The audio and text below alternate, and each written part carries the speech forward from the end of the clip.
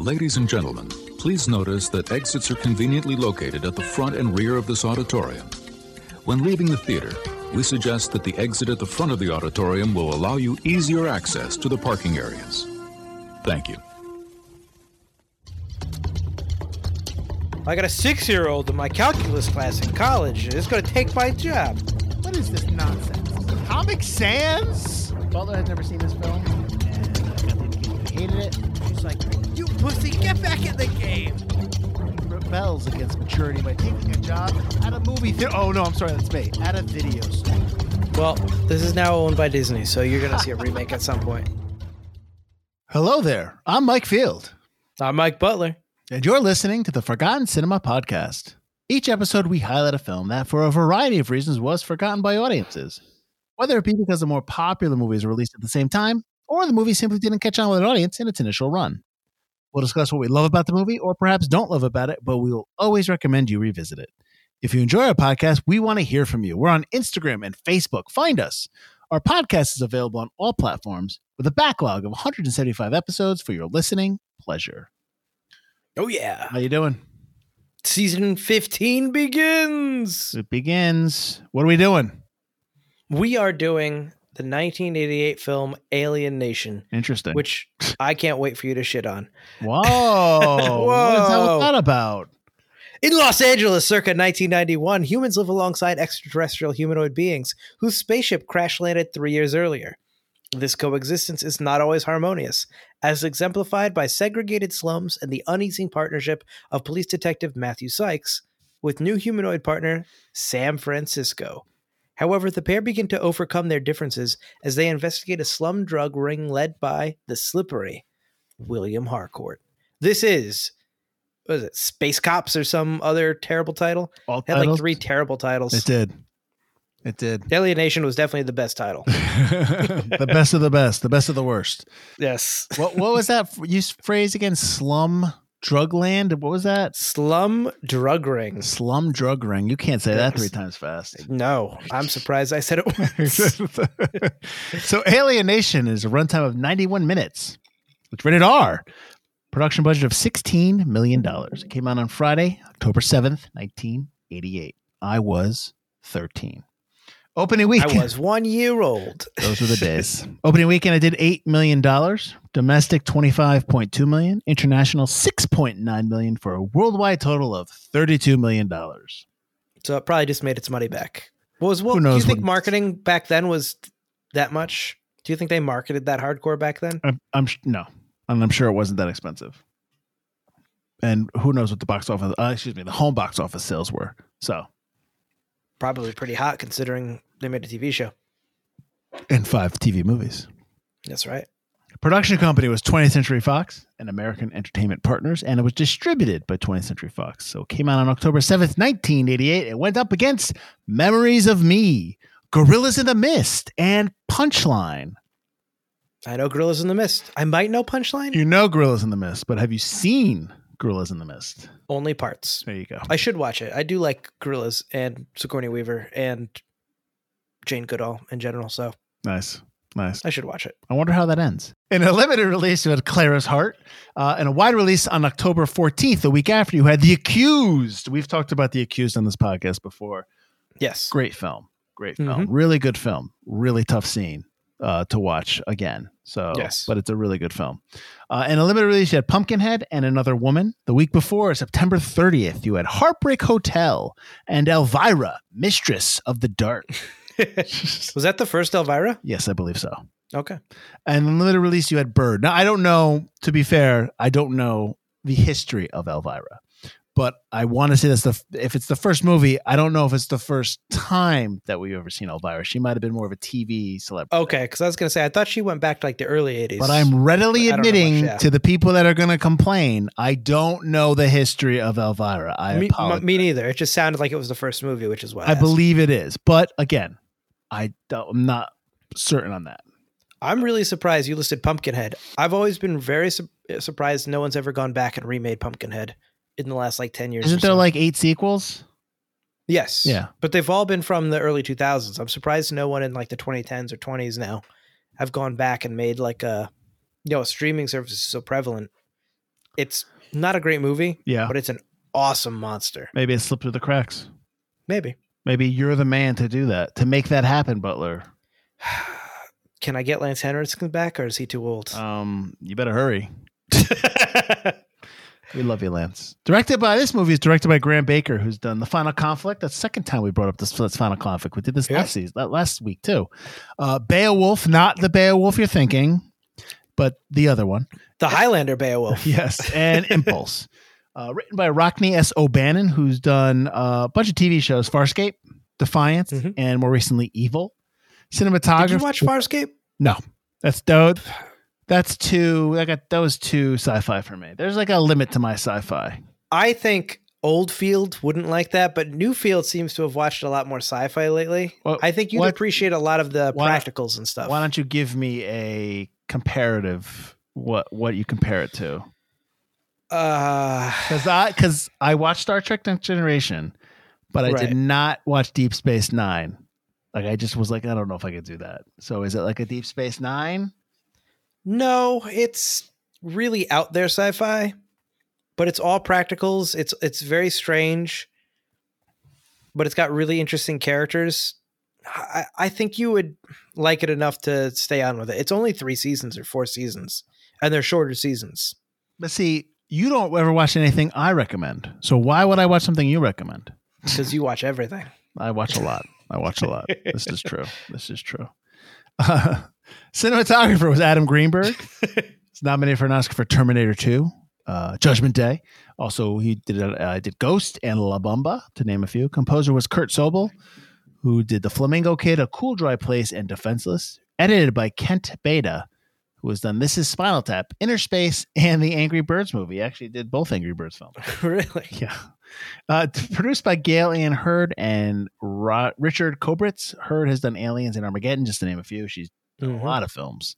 Big time. Yes. Kobritz has done Christine and the Salem's Lot TV movie.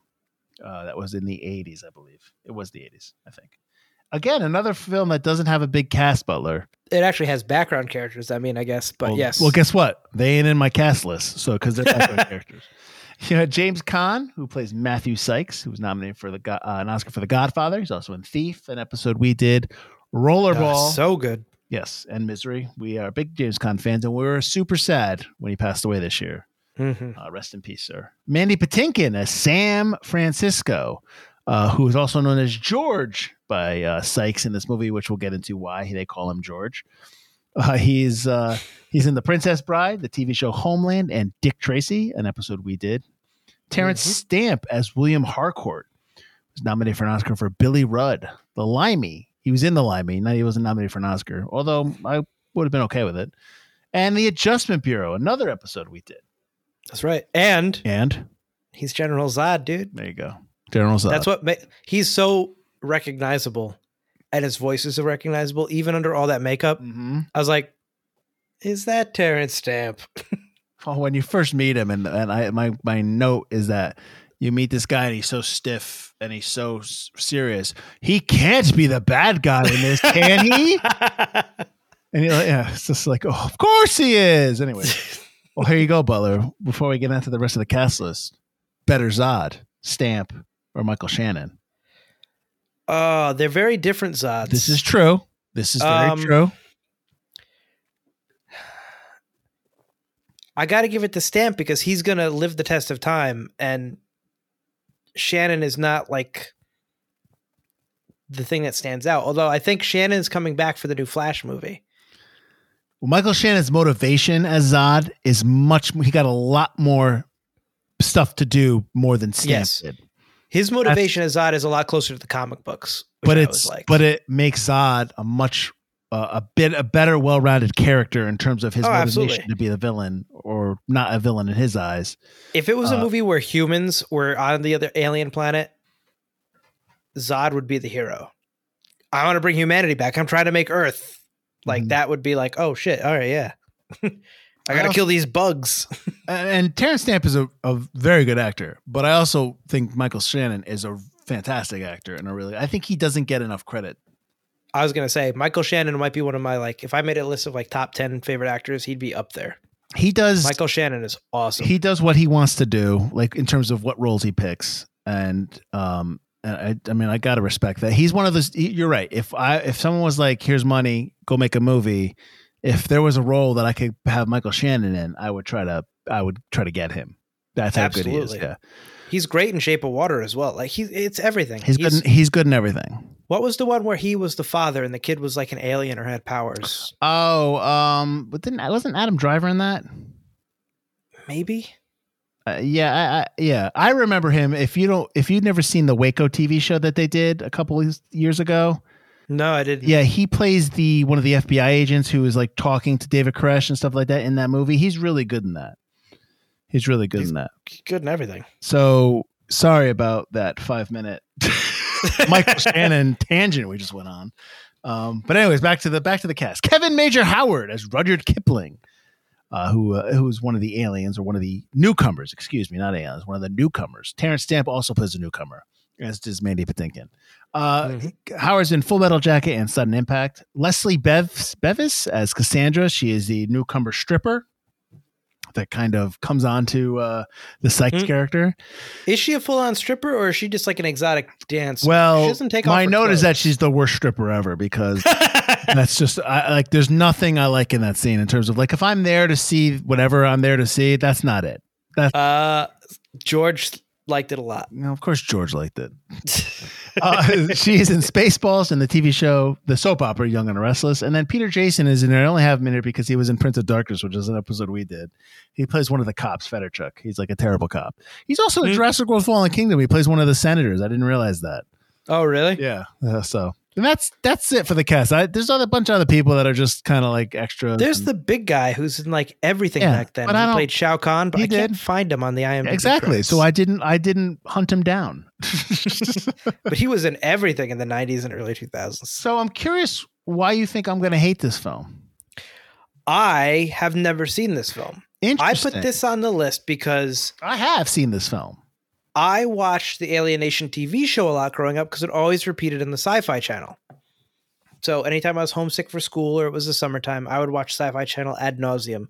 Paranormal documentaries, Lost in Space, the original show, Land of the Giants, which is terrible, Godzilla reruns, and Alien Nation. That's actually also where I watched all of Quantum Leap.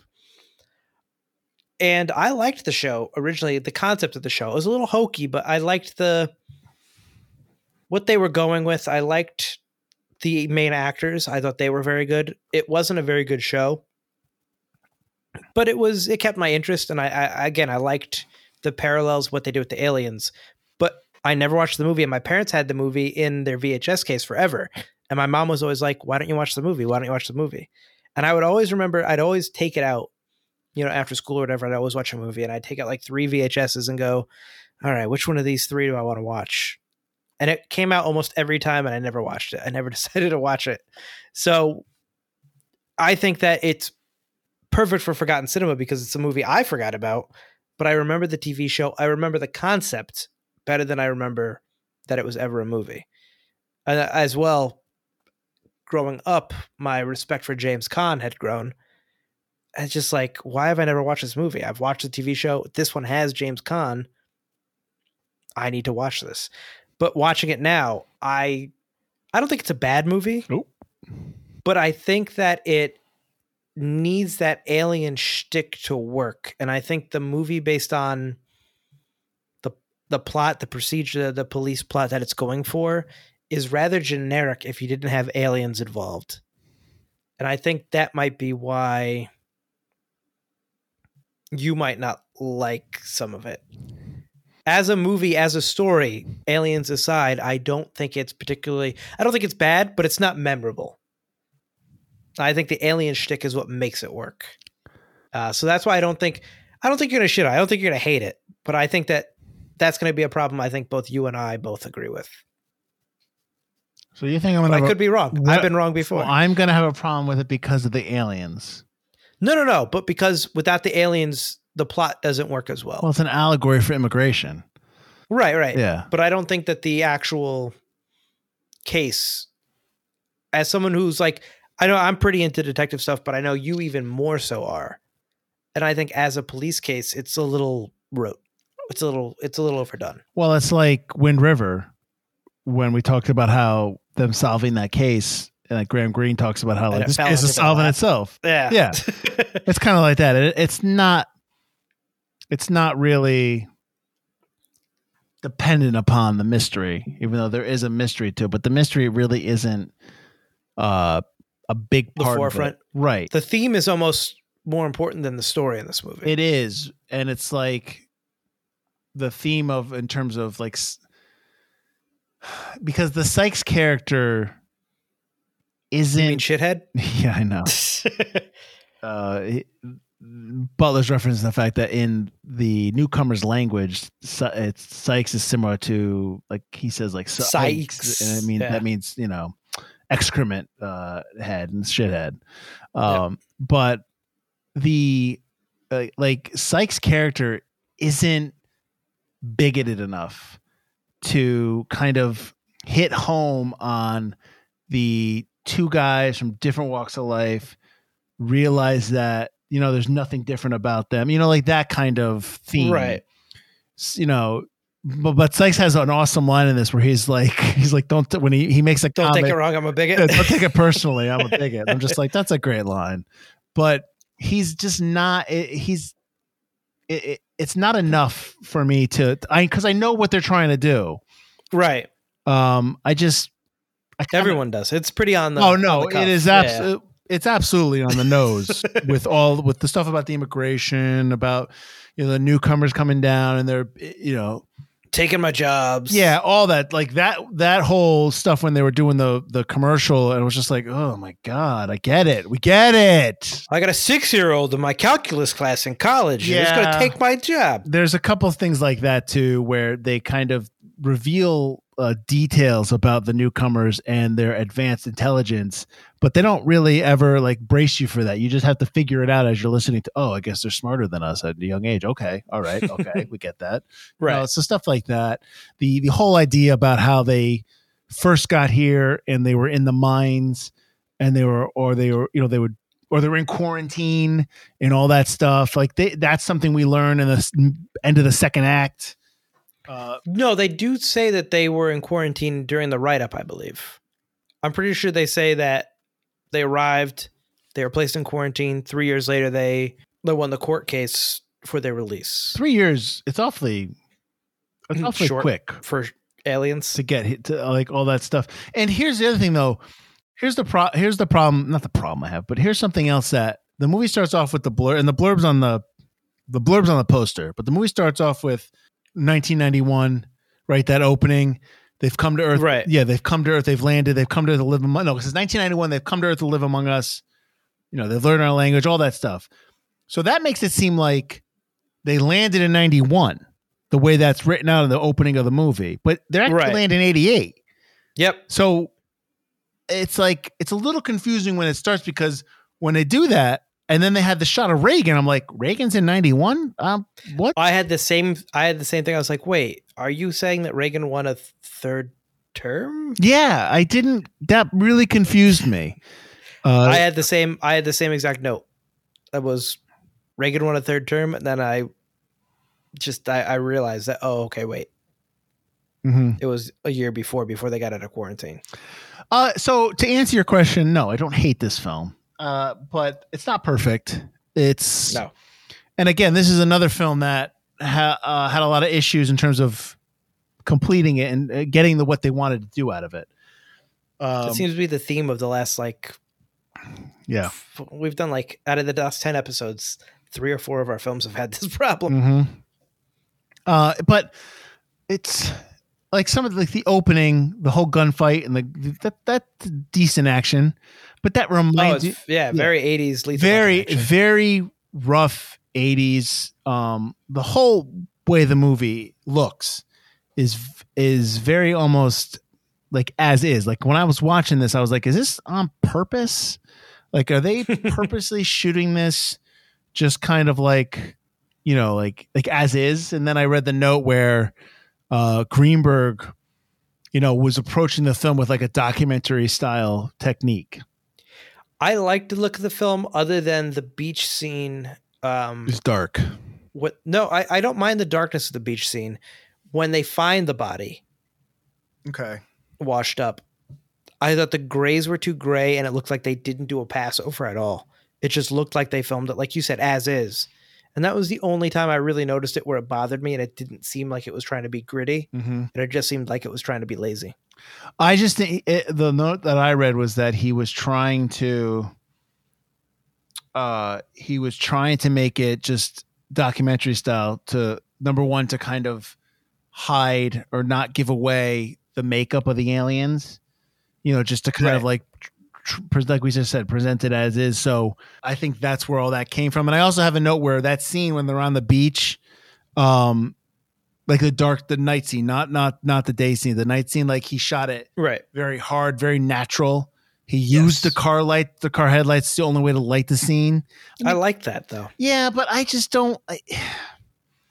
I don't know. Hardcore is bathed in light, even though he was the bad guy. And the guy who didn't want to give in to the drugs is a little shrouded. But here's my not my problem, but here's my question or my concern is that, if you're going to shoot a movie like that, it's very difficult for a movie to hold up years later, decades later, unless the script is the story is really compelling. You know what I mean? Like, cause there's, absolutely. Yes. You know what I mean? Like, I agree. Like when a movie doesn't look perfect, but the script is really good, you don't care. And if a movie is written well and the audio sucks, you care because the audio is terrible. So with this movie, that was just a tangent. With this film, right? Because the way it's shot documentary style, I don't think it does the movie any favors in terms of its moving on in the future, in terms of people watching it and appreciating it. Okay, I agree. It didn't do anything special with the cinematography at all. Right. I mean, it's a stylistic choice, and that's fine. I just, in terms of maybe this is more of a note for why it's forgotten, that it's not, when you look at other films back then, when like a movie like you talked about Lethal Weapon, there's a lot more going on in camera style wise.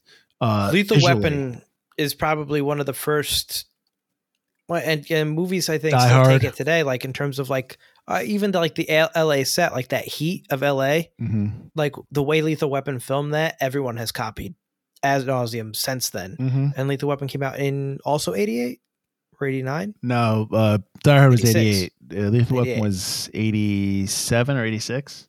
Yeah, it's like they've been copying Die Hard's like that heat, LA heat ever since. And I don't think it's ever stopped. But yeah, you're right in terms of alienation. It just at best looks like every other cop film. Right. What did you think about the look of the aliens though? I mean, because I have mixed thoughts about it. It's okay. Like it's I always thought it was kind of just like, I was just kind of like, not really blown away by it. But I think that your reaction to watching it on the TV show where you thought it was a little hokey, I agree with that. I think because the movies are rated, that I guess that kind of gives me a little bit of a different view on the aliens in terms of maybe I'm okay with the look, but it's not anything. It just looks not, I don't want to say weird in terms of like, oh, these guys look different than us, but weird in terms of the makeup effect.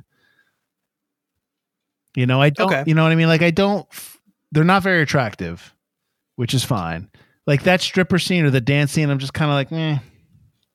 Yeah, she's okay looking enough. I think that I like the TV show because they looked a little more similar. And in this movie, they all look pretty different. And it doesn't seem like they look different because of a stylistic choice, but because of like, hey, we just don't have the time to make a similar prosthetic for everybody. So we're going to stretch it, make it work for every different head we got. Whereas the TV show, they all kind of had like, humans, we all look very different, but we don't look like, we don't have weird lobes and stuff like that, like not everybody's that different. Like we have a basic shape, but these aliens kind of did. And the fuzz on the back of their head, I thought was so poorly done. It's and funny. I guess that was a choice that came afterward. I didn't notice that until maybe like 45 minutes into the movie when Same with me, yeah. when like they were in the light. I'm like, oh, there's actual hair, because the spots on their head are supposed to be like hair. Like, exactly. Yeah. So why have hair? And then they add it looks like it's fake hair. It just looks bad. Well, did you read the note that the males are going to have spines on the top of their heads in this movie? Yeah, it would come up like a mohawk when they got threatened. And what's funny is, so when I watched this, I've seen it, like I said, I saw this film before, and I was throughout the whole film, like, I'm pretty sure there's a guy that does have like has horns.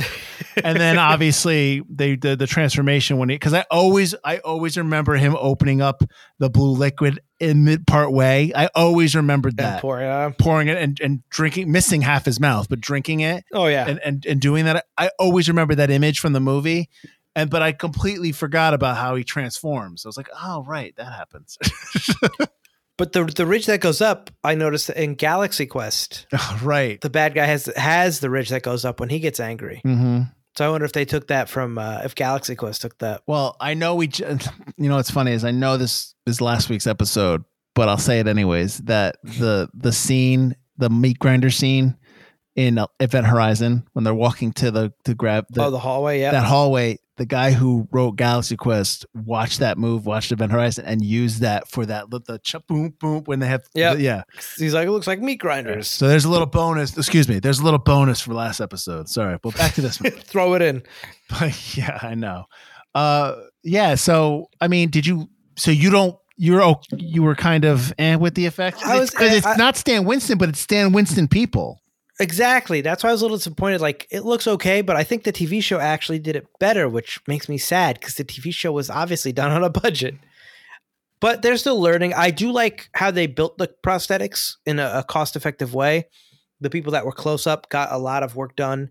You know, obviously, like Mandy Patinkin's character and Harcourt, you know, they had the faces that move. A lot of work was done. And then the secondary actors in the background, they could move their mouths and it moved a little bit. And then the third actors way in the back just basically had masks that couldn't move. Yeah, they had A, B, C, D makeup breakdowns in terms of, I like that. Yeah. Well, that's just a cheap way to kind of like, you're not going to see them, so don't worry about them. But here's the other thing, Butler. The note I read was that there were 300,000 newcomers in LA. And I'm like, how many newcomers are on that ship when they dropped? 6 million. Are you kidding me? There were 6 million? They say 6 million. On that one ship? I don't know if it's one ship or two ship, but yeah, 6 million. Dear Lord. I believe total. Did I fall asleep at that point? Maybe I did. I might have fallen asleep. It was a real quick blurb at the beginning. Wow. All right. I mean, geez. I mean, technology, you had to get a really wide shot. You'd have to do it CG, which they didn't have back then, really. Yeah. So nowadays, it would be like it would look more like the Independence Day ship to be able to hold 6 million. But yeah, that ship was definitely too small to hold 6 million. But it's also a slave ship, so even though they took it over and brought it to Earth, who knows, you know, how they were packed and what kind of conditions they were in. Right. So, which the whole thing gave me very District 9 vibes. I mean, it's that theme, that same theme. That District 9 has that same immigration theme. Oh, exactly. But District 9, like, it's almost like exactly the same. Like, they're in quarantine, they can't go. It's like very similar. Well, I mean, yeah, it's like I said, it's basing upon real life and what we're all used to it. Did you see that Jerry Goldsmith was actually the person who originally was hired as a composer? Yeah, and he did the score. And it was released, but in very limited. I wanted to listen to it. Score was deemed too weird. Which is weird because Jerry's Goldsmith does some beautiful scores. So I want to see what a weird Jerry Goldsmith score is. I don't know. Maybe it has a flute in it or something. I don't know. Like the Hans Zimmer score for Dune is way out there, which is what he wanted, but you can't really listen to it while you're like working or writing. I want to know what a weird Jerry Goldsmith song sounds like. So, Butler, you talked about the alternate titles of the film. So they were Future Tense, which is yes, I hated that one so much. Outer Heat. Yep, that's another one I hated. Space Cop. And then what was going to be, but they finally changed it, Space Cop LA 1991. Yes, even worse. Where do they get these titles from? Space Cop. A cheesy 1950s sci-fi like drive-in. Oh, maybe. Yeah, maybe. But like, what was the second one again? Outer Heat. Outer Heat. Well, that was going to be Where the hell did that come from? That was going to be the title, and I think Red Heat came out that year. So it stopped it. So which is great because Outer Heat, the movie would have been even more forgotten if it was called Outer Heat. You wouldn't have anything. James Caan, Outer Heat. James Caan doesn't like this movie. I know. I had that note. Where's his? I have his comment here. Yeah. Why the hell would you bring that up? Yeah. Well, why the fuck did you bring that up? He was asked during an interview with the AV Club in 2013. He's like, a lot of people actually like that film. I do for one. Yeah, well, I don't know. Oh no, the interview says that I like it. And he's like, and Khan's like, yeah, well, I don't know. I don't have too many. I mean, I loved Mandy Patinkin. Mandy was a riot, but I don't know. It was a lot of silly stuff creatively. We had this English director. He's talking about Grant Baker, who I wasn't really that fond of. I mean, nice guy, but it was just one of those things where, you don't quit. You get through it. It certainly wasn't I wouldn't write it down as one of my favorite movies, but it was pretty popular. James Caan being diplomatic. Not a fan. Oh, man. Being honest and diplomatic. I like that. Patinkin's been known to be sometimes tough to work with. And he wasn't a big fan of it as well. Although he wasn't a fan of the fact that they changed the name of his character because to George. Right. So originally it was going to be George Jetson because that's right. Yep. The whole idea that when the newcomers come down, they gave them names, and they obviously are like Richard. They got lazy and stupid. Right. So his character was going to be George Jetson, but Hanna-Barbera said, no, you can't use George Jetson. That's why Sykes is like, I'm just going to call you George. I'm not calling you San Francisco. And so he just calls him George, and that's kind of like the inside joke. But Patinkin, his quote is, I assume that the name of the character I agreed to play was George Jetson, and I was pretty pissed off that there was a screw-up and that the name couldn't be used. I thought it made a tremendous difference to the piece that this guy's name was George Jetson because it gave a cartoon feeling and innocence that was important to the movie's whole idea. It's a great loss to the piece that we couldn't recover, a great misfortune that couldn't be solved. It would have helped a lot. I actually disagree with that. Because I think George Jetson is too on the nose. Not on the nose, but too distracting. It's too distracting. Okay. I think because it's too humorous. It's too like, I mean, like just to know that his name is George Jetson. Then how many times are they going to have George Jetson jokes in the movie and stuff like that? Where's Jane? Jane, his wife. Clean your house, Rosie. Yeah, that's all I'm thinking. It's like, so I'm okay with him calling him George because he doesn't want to call him San Francisco. That worked for me. I kind of I like with that. The Jetson, the whole, if it was George Jetson, I would be with it. It would be too much. He's innocent enough. You already get that at the beginning. Yeah. You don't need anything else. Mm-hmm. I agree. I wasn't a big fan. I wouldn't have liked that, but whatever. From the beginning, you get that Sam or George is a very innocent person who wants to do things by the book, who wants to make an example for his son and for his people. And I think that in itself is enough. That you don't need that George Jetson thing. But here's the thing too with that. You only see his wife and his son once. And twice. They're at the wedding. Once. Yeah. But they don't get they're at the wedding dialogue. And the credits are rolling.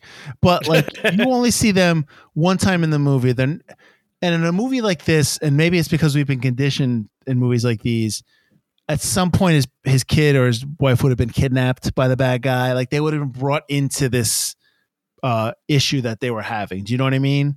And so he can say all he wants. Right. He can say all he wants about how this is for his family, but we never actually see it. We just get this Hallmark video pic of them at the white picket fence waving goodbye. And that doesn't do anything for me. So I think to your point about the story and to your point about the mystery, I don't think there's enough there's not enough brought into it. There's not enough classic 80s cop drama action brought into it. I think a big problem is that you don't get, like, the movie follows Sykes to a T. You get a couple of scenes where it follows George, which is kind of weird because you do follow Sykes so much that you really should follow the both of them in the way that like Lethal Weapon does. Don't make Sykes your only hero. Mm-hmm. Make it Sykes and George's movie. And they don't. They make it Sykes' movie. And I feel like that gets you out of being able to see a scene with George and his son, George and his wife, to realize that these aliens are just people, which is the theme you're going for, is immigrants, people of color, people of different faiths, religion, sexual preferences. They're all people. That's what you're going for in this movie. But you don't show enough of that because you focus only on the bigot. And he changes so fast, like you said, or he's not as extreme. Does he change? Doesn't make an impression. Does he really change? Do you really get the sense that he changes his viewpoint on all newcomers? No, he likes his one newcomer, right? Which almost makes me think: did he actually like his partner? Was he racist to black people before the newcomers came? He probably like you're the one good one, buddy. You're the one good one. And how? Like, here's the thing too. Like, how serious of a slur is slag? Like, you never get the sense of how serious it is. Is it serious? Like, is calling a newcomer a slag really tantamount to calling, using the N-word? Like, so is it like I need to know how bad that word is, and I need to know where it comes from, because it just says slag, Slagtown. Okay, why are we calling them slags? I have no idea. Yeah, exactly. So there's the rules of the bigotry are not put in place. Do you know what I mean? Like the George character never tells him, I don't like being called slag. Don't call me slag. Never. No, which he should have. Like, at first he's like, yes, okay, I'm happy to have a partner. But once they get a little bit more into it, he should have spoken up, which he never does. But they always do that theme too as well. Not to kind of get off this point, but they always do that theme, and they have this in all these movies. And I think I wrote it down in the viewing notes. Always the constant theme is like people never living up to their potential. How he talks about him, you humans have you talk to us about we could be whatever we want to be, and yet you guys do nothing. You know what I mean? That whole when they're drunk. Yes, but it's a little different. He's talking about like the potential of humans, but it's also about the dichotomy of humans. Come here, do what you want to do, but also we hate you. Of course. That I don't think is explored a lot. I think the idea of infinite human potential is always explained, but the idea of the two-sidedness of it, that we allow everybody here into our country or any free country, come on down. But if you're different, also, we don't want you here. We want you here, but also get out. Mm-hmm. Like, it's that dichotomy that's like so messed up and weird. It's human nature. Yeah. It's not just here in America. It's everywhere. I mean, we're the shining example of it, unfortunately. But, yeah. But the other thing too is, so you talked about, we talked about, how about this for kind of like a theme of what I think is not wrong with the movie, but what I think could be better. Mm-hmm. We talked about George and his family. We never really see his family. We skim the immigration issue, but we don't kind of dive deep. There's a bunch of things we don't dive deep enough on. We hear Sykes' daughter. I really don't care that he's at his wedding at the end of the movie because I've never met this girl and I've never met the relationship. Yeah, same. I don't understand the relationship. It's like we've just done enough to make a film, and here's some action. Here's kind of like the plot of the whole film is also just kind of skimmed in. Oh, hey, they're doing this blue stuff that's basically PCP, and it makes them go crazy. It makes them go crazy if they take too much. But like nothing dives deep enough. Like there's no decision to dive deep on any of these issues. So what we're left with is a lot of broken promises and a lot of potential storylines that never they just don't amount to nothing. So it's like the sum of the parts aren't even enough to make a full whole movie, and it makes a weaker film. What do you think of that whole kind of theme of terms of like why this doesn't work? I'd agree. That's pretty much it. It's like it doesn't focus enough on the racism and then tries to focus on the case, but the case isn't very strong. It's not a bad mystery, but it's a very by the books drug den kind of case. And it's not very well hidden either. It's like whatever. Like Harcourt. I joke about how like obviously he's the bad guy, obviously. And hidden for us as the viewer? Yeah. No, but not even that. Like he's somebody who is obviously has a wealth and he's well liked amongst humans and he's putting on airs, but like he has no qualms about killing a guy, drug, having doing the whole drug transaction. Like he doesn't really care about protecting that image.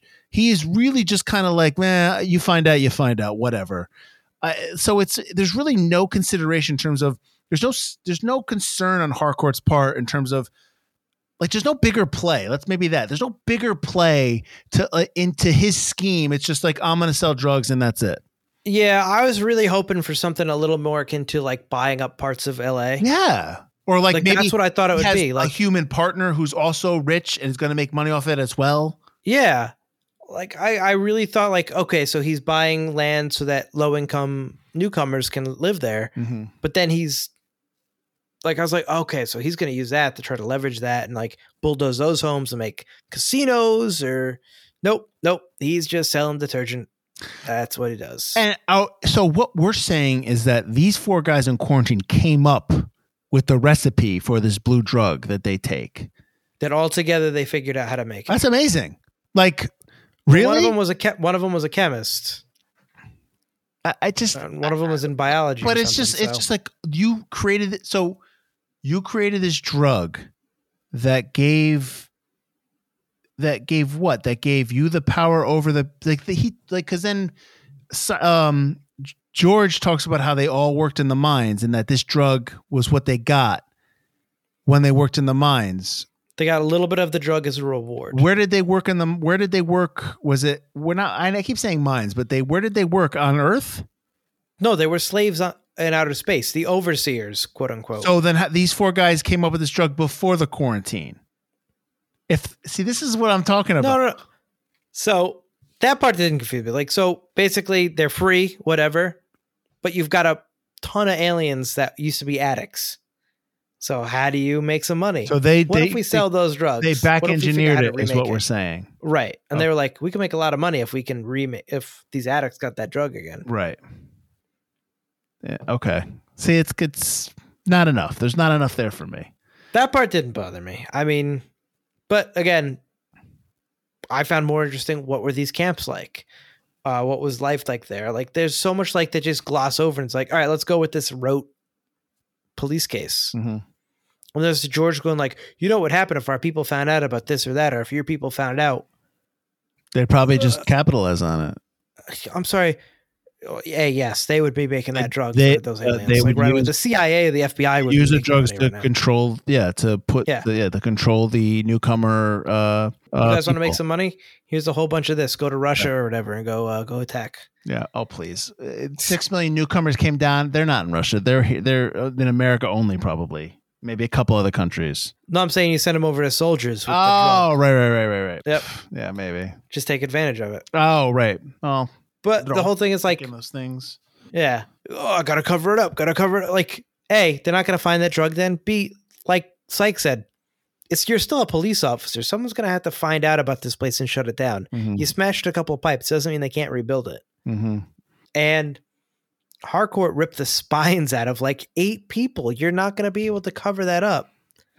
It's like they didn't think about these things when they were making this movie and like coming up with the case. Yeah, well, then there's a lot of things I didn't think about, like the whole idea that he's the first newcomer cop there, and he's the first newcomer detective, but he doesn't get.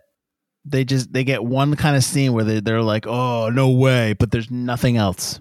I mean, okay, they get the ETPD thing there. Yeah, you get the car thing, but yeah, you don't get enough. Yeah, I do agree with that. There's not enough of that racism there between the PD. And maybe that's probably why it became a TV show, because they thought they could, the TV show does way more with it. Well, it only ran for a year, right? And then they had TV movies. Yeah, and then the movies. Do you remember the movie names? I have them if you don't. The Udara Legacy. That's the last one. I was looking them up, but yeah. So like by memory, I didn't remember. I mean, watching this film now, I don't really have any notion to go watch the show, the movie. So I'm just like, whatever. Did you see? I think. Go ahead. It could be done now again. Like you'd absolutely redo this, especially like the themes are timeless. I think you need to, but you got to revamp it. You need to hone the script in on something. You need to, what movie are you telling? Oh, absolutely. Yeah. I think you need that. I didn't realize that James Cameron did a rewrite on this film. Oh, uncredited rewrite. Yeah. This, the screenplay, October 1987 screenplay has his draft has credited his name, but he's not in anything else. But I believe he probably wrote that ocean water hurts them because the ocean's got to be involved some way with James Cameron. Yeah, I thought that was interesting that how the salt water affects them. Did it remind you of Signs? Because it reminded me of Signs, and I was like, did Shyamalan take this from there? Doubt he's seen. Oh, maybe he saw this film.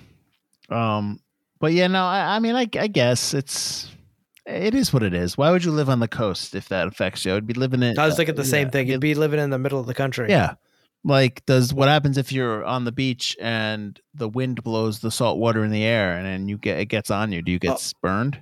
Yeah, the whole thing at the end when he's on the helicopter, it's like water is splashing everywhere. Yeah, do you not? Everywhere. What happens if someone throws salt in your face? Like, you gonna get burnt? Like, is it the water or is it the salt? Yeah. What's the limit? What's the limit we're doing here? Yeah, it's stupid. I also like this is a dumb no because I'm but like the whole scene where he eats the beaver and he's like beaver, and I'm thinking to myself, so now all I'm thinking is like, so now there are farms in the state in the United States that are basically breeding beavers to be eaten and slaughtered. Like, why? Like, that's like, I'm like, really? Is that now a thing? Didn't he say they're like space beavers though? No, he said they're beaver. He just said beaver. Okay. Space beavers. So where'd you get that? I mean, all right, but I think he might have said something like it's like something they ate on. Maybe because all he said that when you cook it, the nourishment, we can't get the nourishment. But then why can't cook the food? But then why does sour milk is alcohol? That's not fresh. Stuff like that. No, sour milk's like, it's almost like we ferment things. Same thing with that. True. But that's gross. It is gross. But that's the thing. It's like, it's supposed to be gross so that you go, that's gross. So even the most like unracist person would be like, that's too far. Are you come on, man. It's a different culture. You got to be all right with it. Plus, imagine the resale value, man. Your milk goes bad. You got some neighbors next door. $5, you got my spotted milk. Boom. You never have to buy milk again. What did you think about the opening gunfight scene? I liked it. It was very 90s. It was very cheesy. It was very much like, I always talk about like, I like the things I liked like in early 90s, late 80s action movies. When I get to see those when we do Forgotten Cinema and I've never seen it before, it's always nice to see a fresh old school gunfight scene that, you don't get anymore. And this was kind of the same way. Like he's hiding behind that pole where 90% of his body is exposed and they still just hit the pole and he's like, oh, thank God I'm all right. That's like True Lies. Yeah. Only in the late 80s, early 90s. But like, so it goes through the pole, but doesn't go to him. But when he's in the car, when he's behind the car, the holes are being blown through the car. Yep. He's a cop. He should be hiding behind the engine block of the car where you're in the front of the car where you're supposed to, but he doesn't. No. But James Caan does, or Sykes does, but Sykes never, his partner's getting lit up. Like, and he never goes and shoots him. He never shoots. He just watches. And I was just, he doesn't provide cover fire. Yeah. Yeah. I thought the same thing. I was like, you just want him to die. Plot device. Want George to be your partner. Yeah. Plot device. He has to die here. Yeah. And the other guy doesn't like, all right, so they're shooting forward. You could absolutely military crawl to where they've already shot and they're not going to reshoot. And he's just standing there waiting for it to be his turn, surprised when he actually gets shot. Mm-hmm. They're clearly going down the whole car in a line. Move to where they've already shot. Mm-hmm. Yeah, I did not like that part.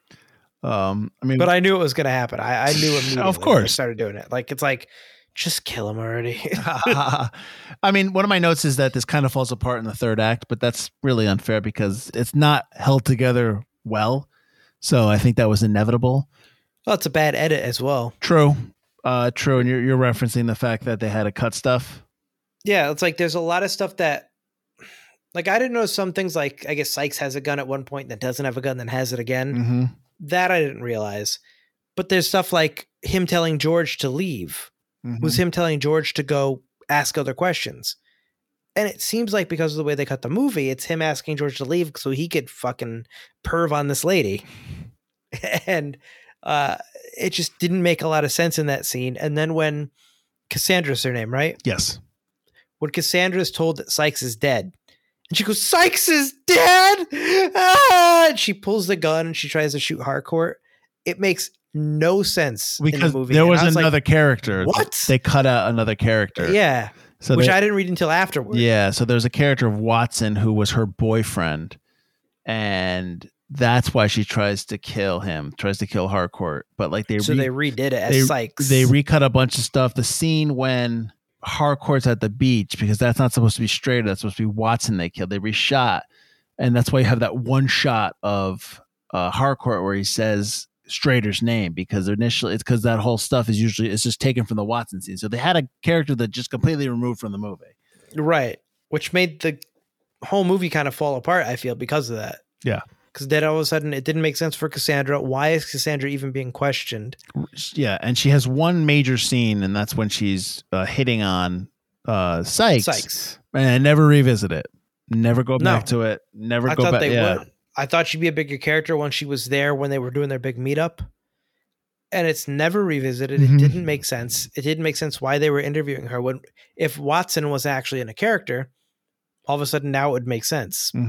But it's like you're just trying to add a female character, which is something we talk a lot about, especially in older movies. Throwing a female character and just have one and like not actually giving her due. Just like, yeah, we got a broad, whatever. Let's keep on with the movie. We want Patinkin and we want Khan. We don't care about anybody else. That sounds like a studio exec. Exactly. I just come on. It just doesn't make sense. And like we talked about Event Horizon last week and Cursed a couple weeks ago about studio interference and strange edits and cuts. But this is the first one with Cassandra screaming, "Sykes, no!" Where I was literally left flabbergasted. All of a sudden the story made no sense to me. And that I don't get some cuts. Like, how did that make it past test audiences where they were like, yeah, no, that I got that. Well, when it was cut, because it was re-edited to be faster, shorter, faster, and it was supposed to be a summer film, which I agree with. It should be a summer film. Yes. But it got pushed back to October because of all the re-editing. So they were just slashing it to get what they wanted out of it, and that's what you get. You get a movie that's not. It's okay, but it's not anything that. It's not great. It's not what it could have been. Exactly. Yeah. That's why I thought you wouldn't like it, because it's like an okay cop movie bolstered by having aliens as. Yeah, I think like the immigrants. I think like the stuff. I think the stuff between Khan and Patinkin is kind of what's okay. What I like, the kind of back and forth, and because they're both great actors, and they're kind of. I'm cool with that. The drunk scene is whatever. It's kind of like, all right, here we go. I kind of like the drunk scene. Yeah, but I like that he's so hungover he can't stop the bad guy. Yeah, but like, then if you're gonna have that kind of comedy, you need it throughout the rest of it, which you don't have. That stuff is interesting. I mean, I get what they're trying to do in terms of the allegory about immigration, so that's a little interesting. But it's not like I hate it. It's just it's an '80s film, so you're like, I saw this. Okay, it's fine. You know. Yeah. Like you said, the ending, the whole thing where he sticks his hand in and grabs them, and all that stuff. The whole it's. Like, it just ends, too. Two things. One, it just ends. It's like, okay, we're at a wedding. And two, the voiceover. There's just a voiceover of Sykes at the end. Like, why? Oh, yeah. I forgot about that. Oh, God. It didn't bother me, but like... You know I hate that. You know I hate I know you hated that, yeah. I should have seen that. Because it's like, I could just, in the edit, I gotta have something at the end here. It just ends. Oh, let's do a voiceover. Yeah, I'll write it up. Come on. So I just... That kind of bugged me too. I feel like this would make for a great remake. There's so much room to be remade. The concept is great, but it lives on its concept. And as a movie, it does not work. But like you said, it's a movie of the 80s and you're watching it, you're like, oh, all right.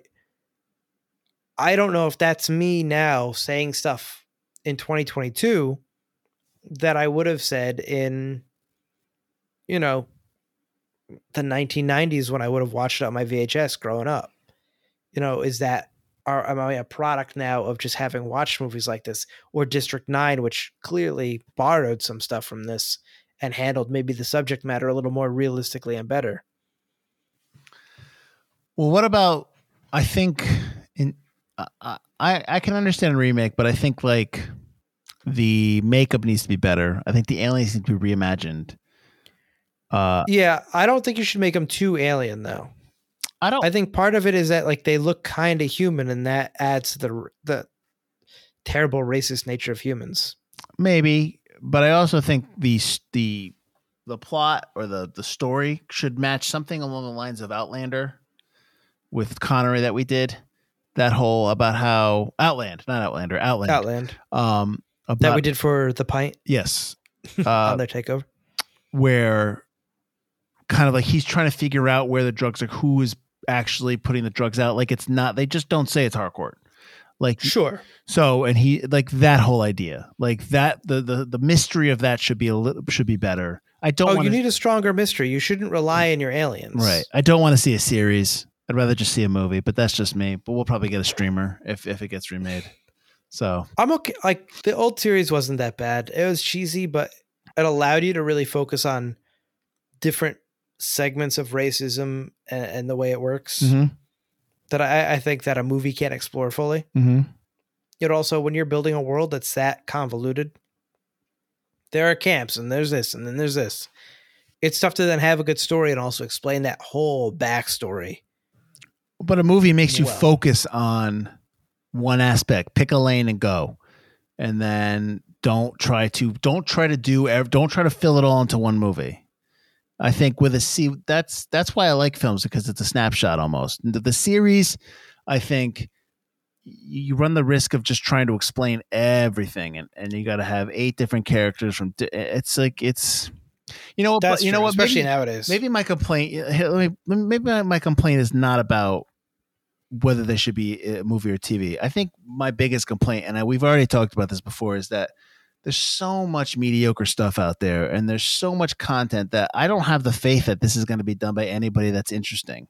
Like it's going to be just lame, and it's going to be a waste of my time. It's not going to be good enough, and you know what I mean? I just don't have any faith that it's going to be something great, because I'm told about how all these shows and TV shows come out, the greatest thing ever, that they're all Academy Award winners, they're all Emmy winners. Give this person the Emmy now. Give this person the Oscar now. Like I'm always told that they're all great, but when I watch them, they're not great. and I respect everyone's opinion to like films, and movies and TV, but like not everything's great. And I just don't have any faith that if this was remade today, that it would be any good. Maybe that's I'm just sour and I'm just down guy today. Maybe I have no faith in my modern filmmaker, man, or something like that. I don't know. But well, this is now owned by Disney, so you're going to see a remake at some point. Will it be in one of the Disney World attractions? Absolutely. They're going to make a theme park roller coaster. Welcome to Slagville. Yeah. It's going to be the alternate universe version of Small World. Oh God. Welcome to Slagtown. It's a perfect place. So why are we saying it's forgotten then? Although it had a bit of a cult following that turned into a series that lasted a year and a few TV movies that lasted almost a decade's worth of smatterings. Interesting word. They were like randomly placed. Like, yeah, like just throughout the 90s, like, yeah, we'll do an Alienation movie. We'll continue it. Actually, I think they did it in 95, if I'm not mistaken. I think it all boils down to the case. The main story just isn't really something that anyone cares about. That stops it from really moving forward. I think that you have James Caan in it, which is great, but your dialogue isn't good enough, and the story's not good enough for Michael Caan to really like go forth and show off his acting talent. Like he's good in it. It's not like he's not good. It's not like Mandy Patinkin's not good, but there's not too much there for them to really be like in their highlight reels. Almost like Caan said, like of all the other films he'd done, are you really putting that on the top of the list? Mm-hmm. And I think that hurts it. I think the case hurts it, the story and the alien effects. I don't think, well, I like the design of the aliens. I don't think it's done well enough to make it super believable and to make it something that's people 30 years from now or 30 years removed from then can really look at and go, yeah, it looks good. And I think it ends up being a whole bowl of cheese with really good intentions. And I also think that I always say you need to make movies with themes and then start the story around that. What do you want to say? But I think this movie just kind of went, I want to say this. I just never bothered with the story. And I think that's a problem. Yeah, I mean, I don't think people are going to go back to it unless they're going to go back for two reasons. James Caan movie, I'm going to check that out from the 80s. And it's a science fiction film. So people who love sci-fi are going to go back to it. I don't think it's strong enough. And we talked about where we think it's weak that people will recommend it. You should see this film from 1988. It's fantastic. It's, James Caan's in it, Mandy Patinkin, because you can't tell it's Mandy Patinkin unless you hear his voice. Right. Or it's Terrence Stamp. Unless you heard his voice. So I think James Caan's maybe what gets you there. But like even James Caan, like he's wearing like that Dallas Cowboy shirt. I feel like that's just in his wardrobe, and he just like, I'm just gonna wear this shirt for the movie. Shut up, I'm wearing Give me it. a coat. I got this. This is what I'm wearing. Yeah. Man. So, but I mean, like I'd still watch it again. You know what I mean? It's not really something I'll never pop in again if someone's like, hey, let's watch this movie. Like, yeah, all right. I think maybe just because Caan and Patinkin together, kind of, I'm cool with that. All their scenes. Sure. Maybe if the Alienation show was still going on, people will go back and revisit the movie. I think more people know the TV show. Like I think you said this, the TV show than they do the movie. Yeah. So I agree with that. All right. Where can they find us? You can find us at ForgottenCinemaPodcast.com or ForgottenEntertainment.com because we are part of the Forgotten Entertainment family. While you're there, check out all the other great podcasts and video stuff we got for you, all the other great podcasters. They've got some pretty good stuff out there, so check those out. And you can also still find us wherever podcasts can be found, like we said at the beginning of the podcast. So while you're there, give us a rating, a review, subscribe. All that helps our channel grow. And join us on the lobby on Facebook, Forgotten Cinemas The Lobby. Let us know what you think of Alien Nation. If you guys liked it, if you guys hated it, what did you think of the TV show if you ever saw it? And have you ever just tried to drink a little bit of sour milk? Ugh, don't. What'd you think? Don't. It's bad. Don't. We're not recommending that at all. Join us next week as we're going to be eating some iguana with Matthew Broderick. We're doing The Freshman from 1990. So that should be. Could you see that one? I've never seen it. Really? I know of it, but I've never seen it. Interesting.